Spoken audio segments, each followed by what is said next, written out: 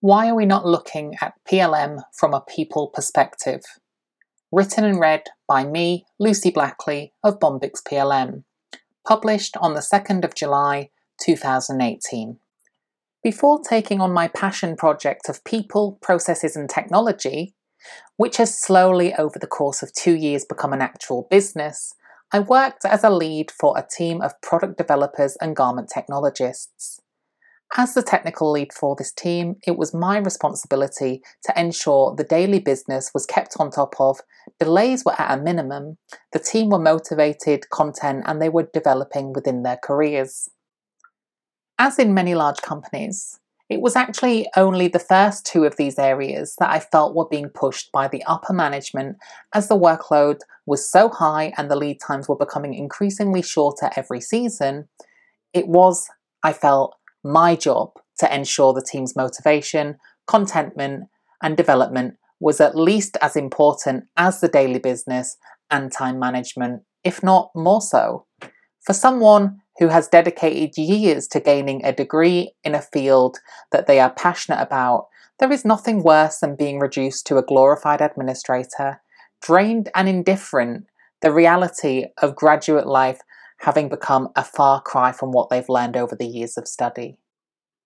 It became my goal to ensure they were kept motivated and excited by the industry they chose, which not only gave me a solid, fantastic team, but from a business point of view, this reduced the amount of staff turnovers that would happen, meaning less time training new employees in processes and more time for established members of the team to apply their skill set to projects alongside their daily business that helped grow and refine the company itself. Equally, the team felt valued and gained a sense of ownership to their roles. As much as these brands are a business and products need to be delivered, there is a huge frustration from product teams that their admin is forever growing despite the implementations of various systems that are supposed to help them within their role and reduce their administrative tasks, allowing them to focus on their role and deliver positive results for the business. This, however, appears to still be a problem that many have faced for years, in the hopes that over time, fashion would modernise itself as an industry and catch up to the standards of the 21st century. But this is only limited to some fashion companies and suppliers. Not so quick on the uptake. Fashion is slow in terms of modernisation. Despite its constant efforts to deliver products quicker, there are many businesses missing out on opportunities to become faster in all areas of the business, due primarily to the budget allocation being pushed towards product when other areas lack a big enough stake in the pot. This includes the PLM systems that will help with tasks assisting the company's biggest investment, the people who work for them. There is nothing more valuable than a strong team. But giving them a system out of the 1980s causes more trouble than it does assistance, often bugged to death with every update applied, often not connected properly to the other systems, and often just a place to add the key info, keeping everyone on track of the lifecycle stage their products are at. This is often despite it not being in sync, and manual efforts have to be applied to areas that need the same information duplicating into other fields. We hear of so many companies that use an Excel line plan and critical path external from their systems because their systems can't provide them with enough of a solution that they don't have to do this mundane task that is also difficult to keep on top of with a mass workload and fast pace. There seem to be more headaches and late nights than there are successes for these teams. They often devote the majority of their lives to helping these businesses that don't seem to want to help them by investing enough into their technology that everyone and everything within the business can thrive. There's always a risk in fashion when putting out a product, because if it doesn't sell, you're not only stuck with stock that won't budge, but you're not able to use those sales and profits to reinvest back into the collections that create a stage for your brand, that creates a following that can grow. A software system is less of a risk, although a much slower turnaround time than a t-shirt if you want to actively improve your business processes. More often than not, a company rushes out such a system, wanting to apply it right that second, again, meaning the product team will suffer because they have to then add all their work that is in progress to the system, doing double the job that they need to do in a time frame that is given by the company, forgetting and disregarding the fact that they already have a 40-hour week and they need time to rest up to be able to deliver a solid job within their contractual hours.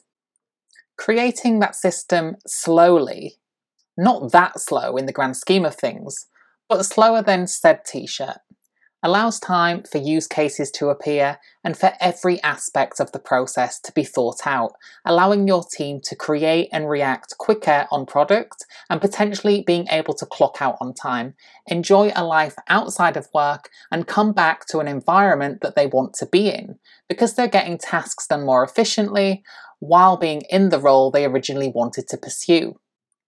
However, as much as this sounds like a dream, and is for many, there are limits as to who can apply this way of work life, because sometimes the only funds that are there are only available for the collection, but companies following this thought process are stunting their growth potential by not putting their people before their product. As Richard Branson said, if you look after your staff well, they will look after your customers. Simple. I don't think the RFA industry should be any different. When you push out the tedious amounts of admin by using a system that has been well thought out and implemented carefully, you're freeing up so much room in the minds of those people that can give customers more than they've been able to offer before. Over the past several years, I've heard the frustrations of PLM users within these organisations. Whether that be frustration towards their employer for not including the product teams in the decision process of implementing a system, or frustration towards the software solution the company has bought into. When product teams aren't brought into the demonstration upper management is receiving from these companies, that 9 times out of 10 has never really contributed physically to the life cycle of an order. This creates a lack of trust or an I know better attitude within the workplace. Nobody knows better than those teams in the daily grind.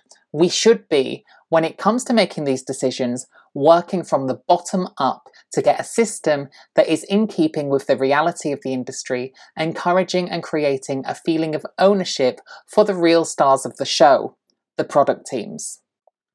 More often than not, this is the case. But as I've stated in previous articles, it doesn't include every company. What we need to be doing as a collective industry is not only inviting real-life users to the table, but allowing technology to work to their advantage. Equally, we, as suppliers of solutions, need to stop selling items that are one-dimensional in terms of process, clunky in design, and generally too complex for the time that the product people using them will have. They are not robots and do not all work efficiently, working in the same way. Let's hear it for individuality. When it comes to people in general, no two are the same, and it's become baffling that many companies demand that every person works in the same way in order for the process to become flawless, and then be seen as the best way of working on the life cycle of a product. Working in the same way could be slowing down your teams, as companies are forcing a way of working that likely isn't natural to some.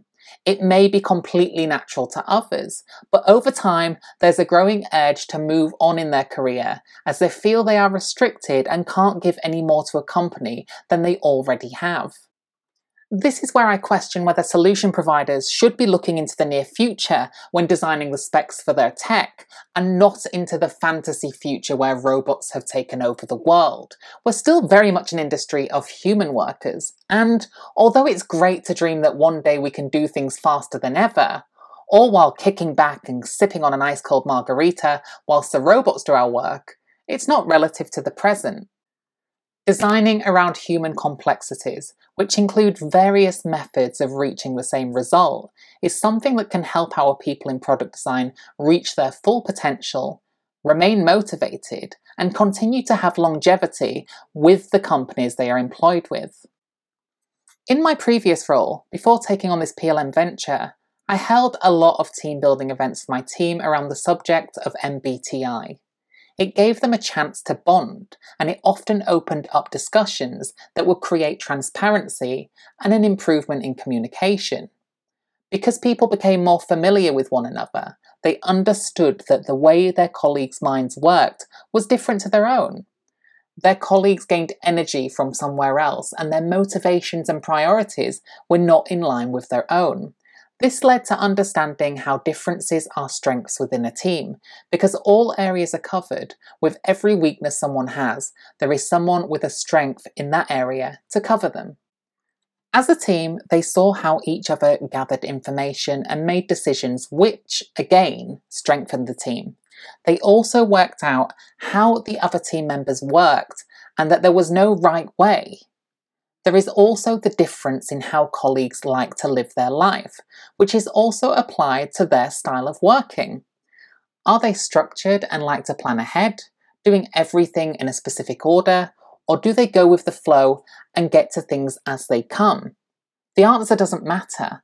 All that matters is that they achieve the tasks in a timely manner in keeping with the expectations of the job role. It is what is natural to the person, and both ways work for the people that prefer that method. It isn't something we should restrict and narrow down. We should be looking at software in a similar manner, designing simple despite the content being complex, and applying variety in ways of creatively inserting the data. We need to not rush things out to catch a sale, but ensure we concentrate on understanding the company and the people within their teams and focus on the areas in need of nurture and care. Like people, no two companies are alike, and although some bear similarities, if we consider and capture the diversity of people, it allows them a stronger relationship with their suppliers and their teams that, like the MBTI, is understood completely. This way, together they can work through their own strengths and weaknesses and be able to reach our end goals without restriction, remaining their best working selves.